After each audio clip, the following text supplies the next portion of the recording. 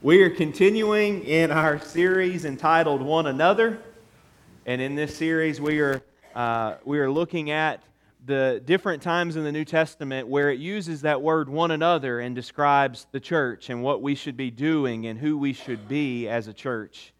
We're looking at 8 of them, and this is number 7 for us. And today we're looking in Hebrews 10 where it says that we should encourage one another. We should exhort, we should stir up one another. Not every hill is a hill to die on. But there are some hills that are worth it, right? Like the deity of Christ. That Christ is fully God. That's a hill that we're willing to die on. If somebody says, Jesus is not God, no, that we're going to fight to the death on that one. Christ is the only way. In our pluralistic society, we hold out that Christ is the only hope for mankind. That's a hill that we're willing to die on. Some hills, though, we think that they're worth dying on, but in reality, they're not that important. Like music style, parenting styles, wanting our own way. A lot of times we think, that's something I should die on, that's a battle that I should fight, and at the end of the day, no, it's just nothing. Another hill, not really worth dying on, LSU football. We think it's worth dying on.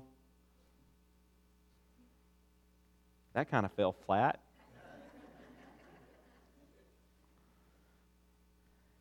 But I want to submit to you this morning that the truths about Christ are not just truths worth dying on, but they're truths worth living on.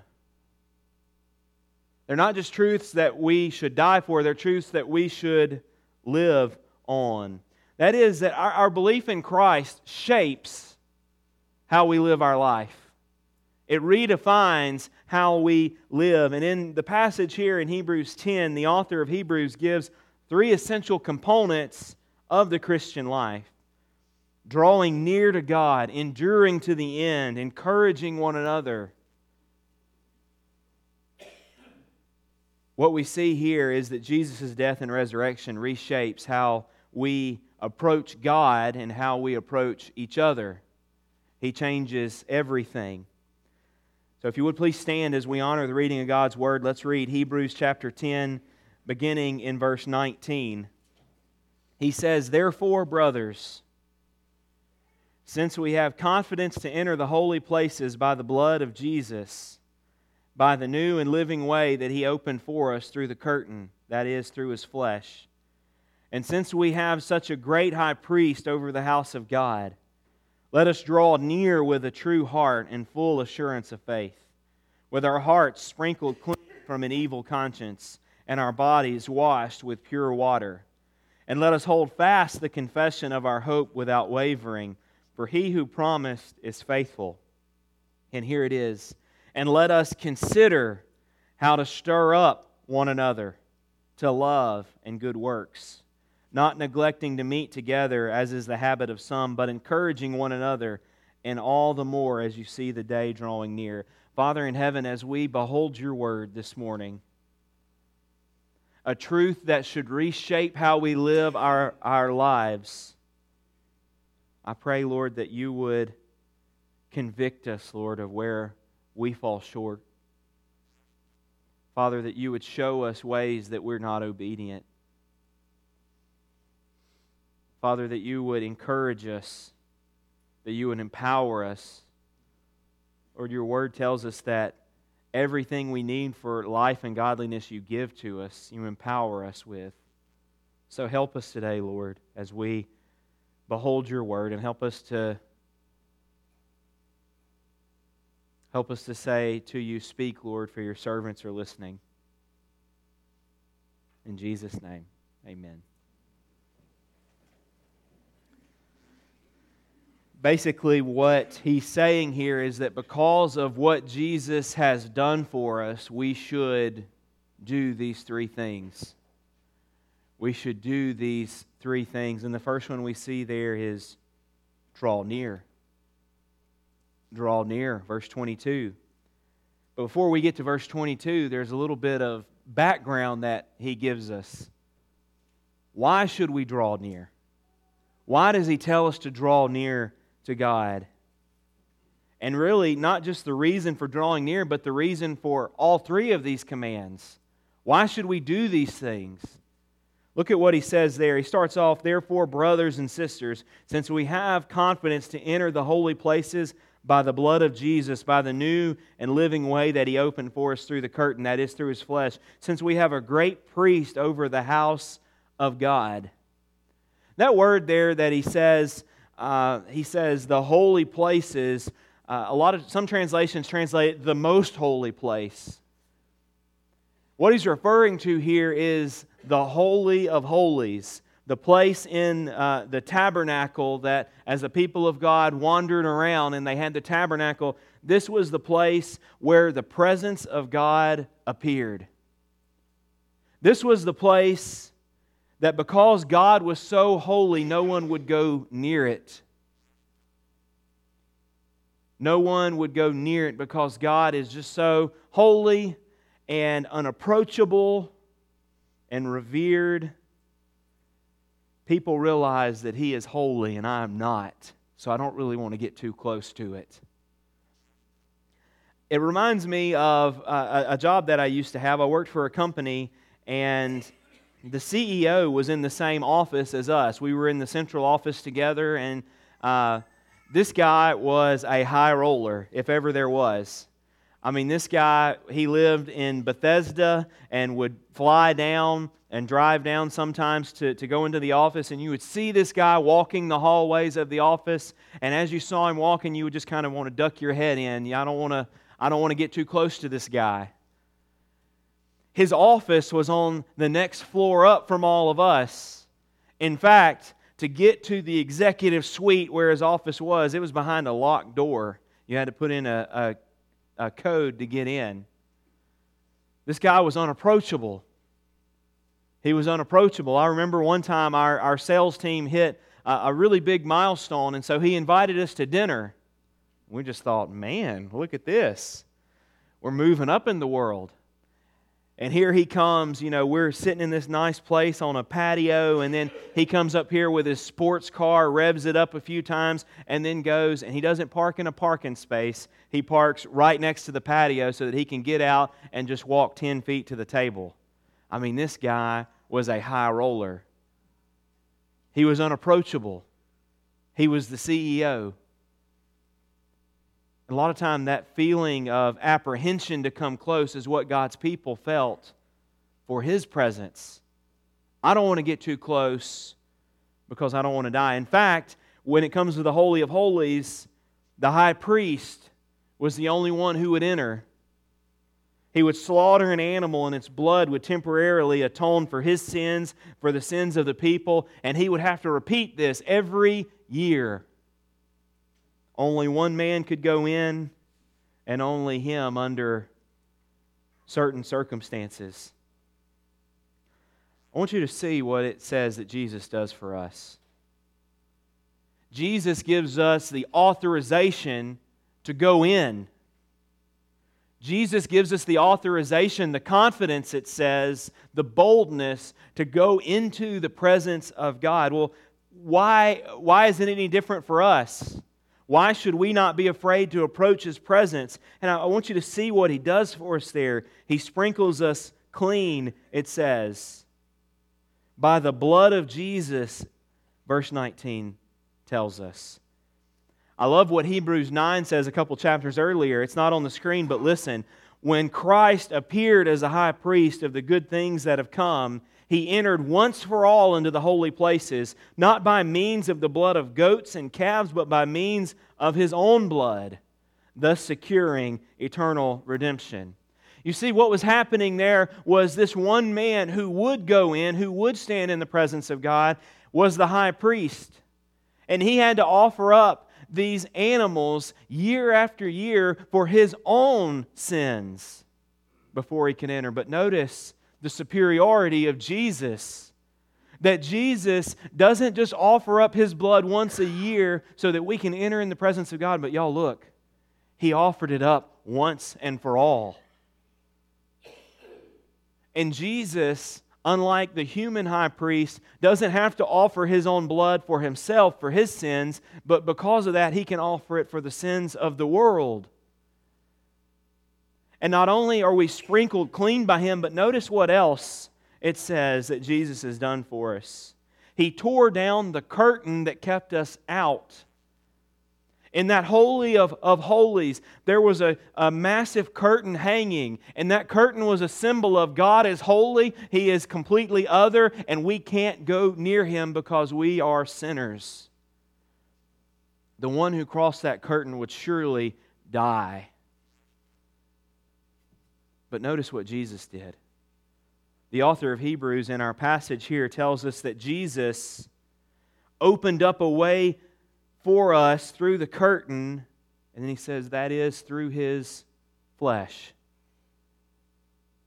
Jesus tore the curtain, and we know this, that when He died, the curtain was torn from top to bottom, symbolizing God saying, I am tearing the curtain down that separates me from my people. And Jesus, it says, did that by tearing His flesh. Because Jesus' flesh was torn, that curtain that separated us was torn down also. Jesus is basically saying, y'all come on in. I'm making a way for you to come into the Father's presence and to enjoy an intimate relationship with Him. Y'all don't have to be afraid anymore. Come in and enjoy the presence of the Father. So He tells us, in light of that, we need to avail ourselves of what He has done for us. And so the first command He gives is, draw near. Draw near. Why does He say that? I mean, think about it. Shouldn't that be assumed? I mean, you see Jesus doing this for us. You see Jesus opening up a way, saying, I've made a way that you can enjoy a relationship with the Father. Why on earth would the writer of Hebrews then say, but I encourage you to draw near? Why would he have to tell us that? Surely we would just get it. Like if He did that for us, we're going to go near. When believers are holding fast to Christ, the natural thing to do is to draw near. But listen, the reason why He wrote that is because He knows that there are many times where our weakness makes us not want to draw near, but it makes us want to run away. There are many times that those who have been covered under the blood of Christ, those who are His, those who are clinging to Him, we see our weakness, we see our sin, and we say, you know what? God doesn't want to hear from me right now. He doesn't want me to draw near. I need to actually run the other way. So He knows that the people that He's writing to, that they're going to be faced with their weakness, that they're going to be faced with their sin, and that they're going to be tempted to want to turn and hide. And He's saying, no. Because of what Jesus has done, we can go near. We don't have to be afraid. We can draw near to Him. Look at what He says right after that. He says, let us draw near. And He tells us how we should draw near. He says, with a sincere heart. With a sincere heart. Well, what does He mean by that? With a true heart, with a sincere heart. Well, He tells us. Look right after that. He says, in full assurance of faith. In full assurance of faith. What that means is that as we draw near to God, as we, instead of turning and hiding and turning and running away, as we draw near to Him, we trust in Christ's finished work on the cross for us. Y'all, there are many times, even the last few days, where I have just felt just spiritually dead, apathetic. And in that time, it was easy for me to say, I really don't feel like coming near to God. I think I'm just going to kind of pull back a little bit and try to get myself together. And it was like, hey, do you not know what you're preaching on Sunday? Look at what it says. Right when we do that is when we should draw near with full assurance of faith, knowing that Jesus' death was enough. Listen, y'all, we don't have to try to atone for our sins. It's not like Jesus died, He bled for us, He died for us, He rose again for us, and now all of a sudden we have to, when we mess up, try to make up for it before we can go back and be good with the Father. I mean, do we do that with our own children? I don't do it to mine. When my children do something wrong, they don't have to go and try to make it up to me before they can come and jump in my lap. No. They're my kids. And that's exactly what the author is saying. It's exactly what God is saying to us.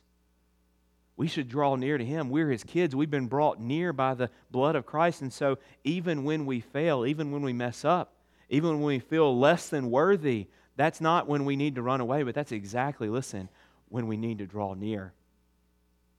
Earlier in the book, this is actually the second time that he's telling us this. In chapter 4 of the book of Hebrews, he has another command very similar to this, and he tells us we should draw near to receive grace and help in time of need. Listen, our tendency is to want to run. Our tendency is to hide. Our tendency is, well, I've messed up, I'm weak, I don't want to see God right now. But listen, that's the only way that we will find help. That's the only way that we will overcome our sin, is by drawing near. The other thing about a sincere heart that he tells us is to have our hearts sprinkled clean. I love that because Jesus is not just cleaning us up on the outside. He's not just giving us a list of rules to follow externally, but notice what He's doing. He's cleaning up the heart. He's sprinkling clean the heart. So why do we need to draw near? Well, we can't do the next thing he tells us unless we're drawing near. The second thing he tells us to do is he tells us, after let us draw near, verse 23, let us hold fast the confession of our hope without wavering. This goes hand in hand. As we draw near to Him, we don't want to go anywhere else. As we draw near to Him, we don't want to waver. When you look at people who fall away from the faith and who wander from the truth, these people generally are not drawing near to God. They're people who usually say, I've got this on my own. And next thing you know, they go off wandering. He says, let us endure, let us hold fast. That word hold fast means to adhere firmly to the traditions or convictions or beliefs that we have. And notice what he says that we hold fast to. He says, the confession of our hope.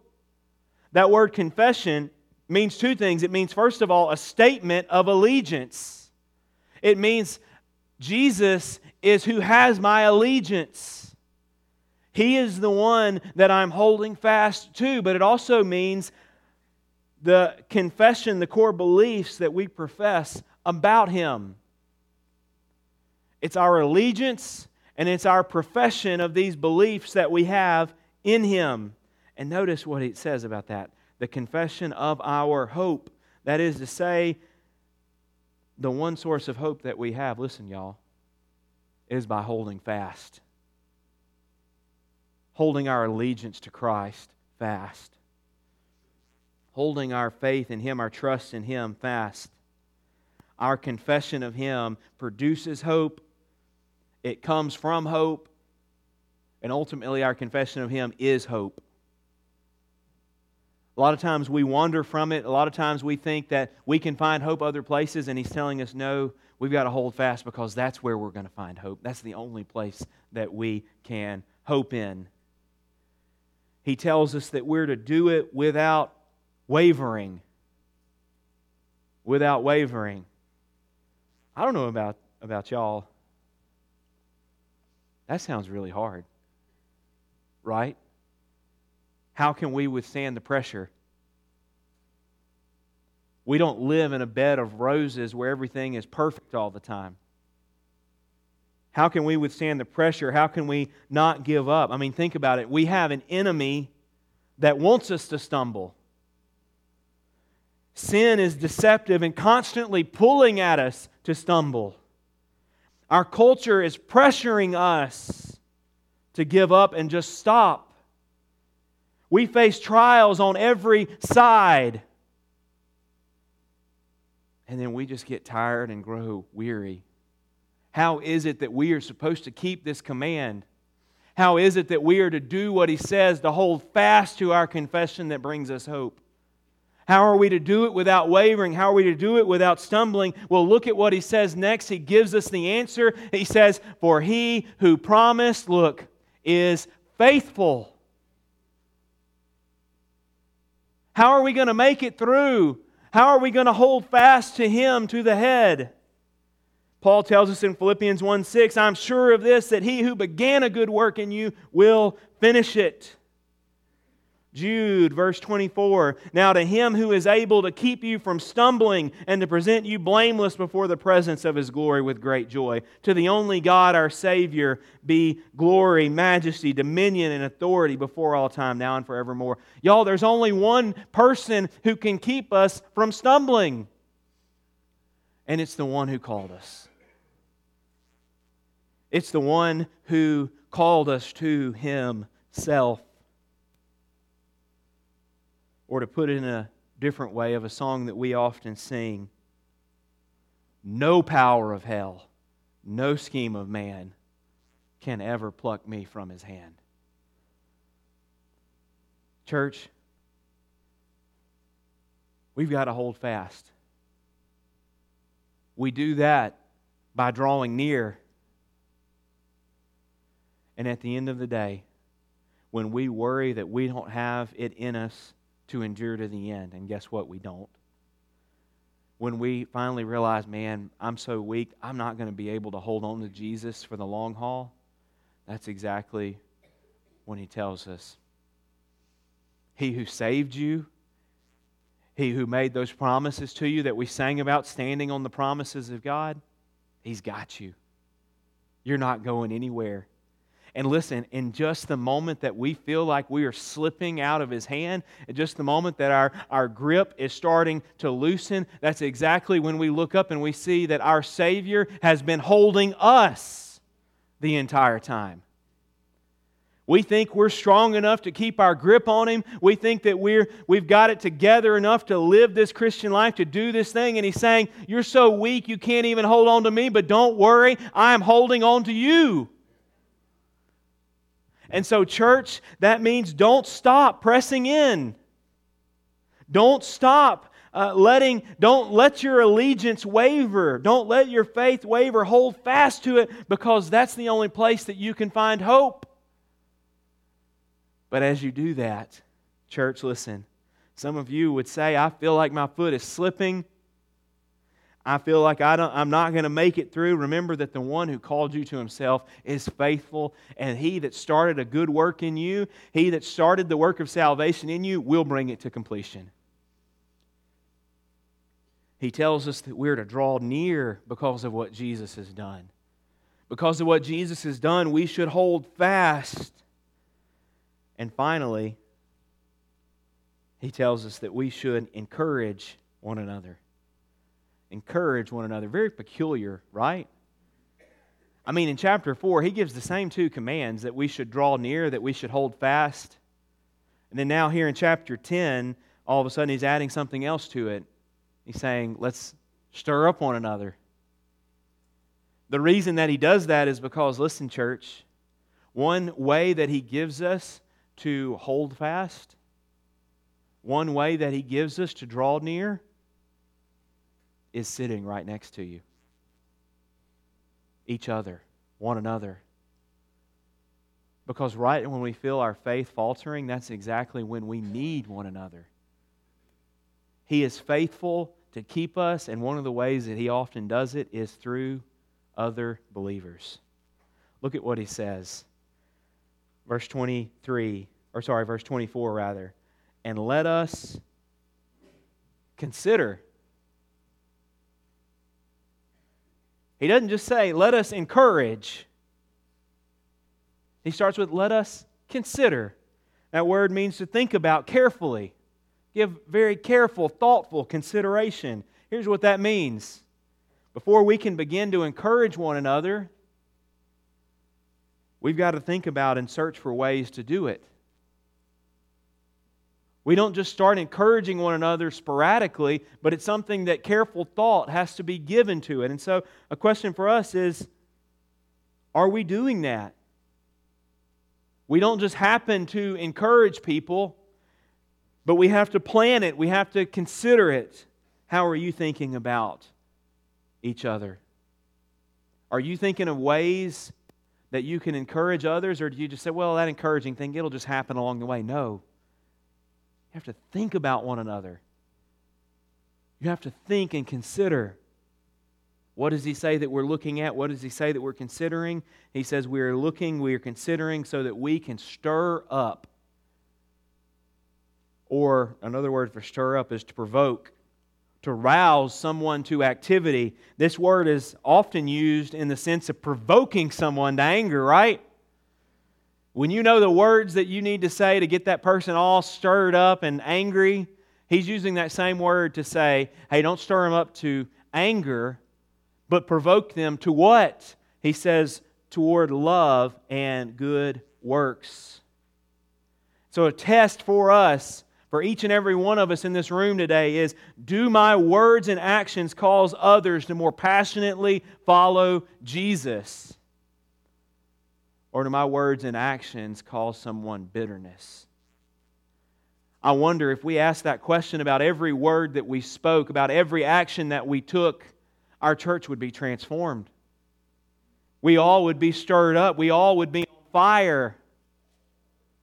Do my words stir up the person next to me to more passionately pursue Christ? And look at what he says after that. This is so interesting, because he could stop it right there, but apparently they have the same problem back then that we have today. That there are many who just say, well, I don't need the body. I don't need to be there for that. Look at what he says. He says, right after he tells them to stir each other up, he says, don't neglect to meet together, as is the habit of some. Why does he say that? You can't stir up one another if you're not here. You can't live out this community of faith if you're not present, active, and involved. Church, we've got to get that. We can't do the commands, the one another commands, if we are not here, if we are not involved. And not just involved here in the building, but involved in each other's lives outside of here. We will never be the community of faith that He's called us to be unless we are present in each other's lives and present when we meet together. But notice, he says there, as is the habit of some. Well, why does he bring that word up? Because there were some people back then who had probably missed a little bit, and then they became in the habit of not meeting together with the body. You know, when you don't meet with the body, when you're not active and involved, you know, that becomes a habit. I'm going to miss church. It becomes easier to miss it the next week, and it becomes easier to miss it the week after that, until finally you look back and you're like, man, I went from active and involved in my church to I just show up once a month maybe. And then we let it slip a little bit more than that, and now our habit is, well, I just come on the holidays. I come on Easter, I come on Christmas. And notice, for the ones who are coming once a month or on Christmas and Easter, now we're certainly glad that people do come on those times, don't get me wrong, but you can't live out the encouraging one another if that's the kind of Christian that you are. You can't live out the commands that He gives to us if you're just coming every once in a while.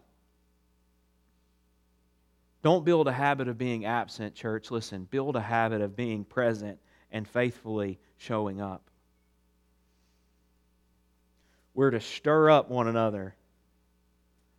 Y'all, I know, and this is going to be no surprise to y'all, I know exactly the buttons to press on Brittany to get her stirred up. I know exactly what it takes. I mean, like, We had an argument one time, and I knew how to just get her, how to just get that last zinger in there. And I just said, she's going off, and she's being the better person. She knows that she was going to let me have it if she stayed in that room. And so she was the bigger person, and she got up and she was going to walk out and go to a different room. And as she was walking away, I said, "Why don't you just go ahead and slam that door when you go in there?" Sometimes I'm an idiot. I know just the right buttons to push. Those of you who are married, or those of you who have close friends, those of you who have kids, my goodness, don't kids know how to push those buttons? I mean, goodness, I saw something the other day that's like, it takes everything in me to hold back when your 4-year-old, mouths off to you. You think you're big and bad, and then they come in there and mouth something off, and you're just like, man, I just want to knock you across the room, but that wouldn't be Christ-like. We know how to push those buttons. We know how to push those buttons, and we kind of make a sport of it sometimes. But notice he's saying the buttons that we ought to push, we ought to be pushing a different button. He's not telling us that we should stop pushing buttons, okay? He's saying just push different buttons than you're already pushing. Don't stop pushing buttons, but don't push the irritate button. Push the encourage button. Push the button that instead of causes them to be angry, push the button that's going to cause them to follow Jesus passionately. So what buttons are we pushing with each other? What buttons are we pushing with others in the body? Are we pushing the button we know is going to irritate? Are we telling people truths that we know that may be true, but man, it's going to really get under their skin and I know it? Or do we push the button of saying, I'm going to give them the truth, but I'm going to give it in love? Many of us need to start, maybe not with the button pushing part, but we need to start with the considering part. In fact, that's all of us. What are some ways that you can encourage somebody else? And don't just rush to answer that in your head, but actually let that mull over. Think about that. How can I encourage other people in the body? He tells us that because of what Jesus has done for us, that we should draw near. We don't run from God, but we run to Him because of what He's done for us. We hold fast. He who called us is faithful. He's going to finish what He started. We encourage one another. We always consider how we can stir one another up toward love and good works. Jesus' death, His resurrection, all that He done for us, it reshapes how we approach God and how we approach each other. And so this morning, as we think about how do we respond to what we've read, well, if you're not a Christian here, for you responding would be you understanding that this relationship with God that Jesus has opened up, you don't just have it by default. You don't just have it because the preacher stood up and said that it's there. You don't have it because you were born into a Christian family. You don't have this. You have it by coming and clinging to Jesus. I mean, this relationship with God that brings eternal joy, that's what you were created for. You don't just get it just by saying, that'd be nice. You get it by clinging to Jesus. He's the one who lived the life that we should have lived. Perfectly righteous. Met every standard of God, and He died the death that we deserve. And so if you're not a Christian today, for you responding to this, drawing near to God, holding fast to the end to you, that would just be for the very first time saying, I'm going to cling to Jesus. I'm going to trust Him. I'm going to turn away from my sin and to Him. If you're here this morning and you're a Christian, for you responding to this would be to not let your weakness push you away. Don't let your weakness, don't let your sin push you away from God, but let it push you nearer to the cross. Because in just the moment that you think, He doesn't want to hear from me, He doesn't want to see me, that's exactly the moment that you need Him. Since you know that God is faithful to keep you to the end, another way that you can respond is by pressing in and investing in your relationship with Him. Just because we know that He's going to keep us does not give us a license to go and sin. Instead, that gives us a license to press in and walk with Him faithfully. Finally, we should think of one way, baby steps, y'all. This next week, think of one way that you can encourage one another. And then after you think of that step, take it. Take it. Father, we thank You for Your word. We thank You, Lord, that You shed Your blood for us. That Your flesh was torn for us.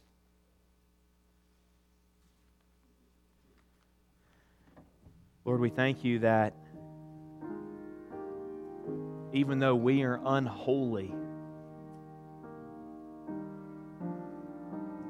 that You invite us to come into the presence of the holy God.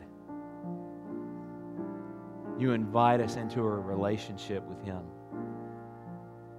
Help us, Lord, to draw near. Forgive us, Lord, of the times that we've let our sin push us away. Lord, help us to see the gospel more clearly. Help us to cling to it so much that even when we sin, that we would say, no, I still need to go to my Father. That's where I'm going to find grace. That's where I'm going to find help. That's where I'm going to find forgiveness. Father, I pray that we would pursue You passionately, that it would be contagious. Lord, don't just set a few of us on fire. Set us all on fire, Lord. Lord, don't just let the passion burn in a few, but Lord, help us to stir one another up so that the passion is flamed into every person that's a part of this church. Have Your way, Lord. In Jesus' name.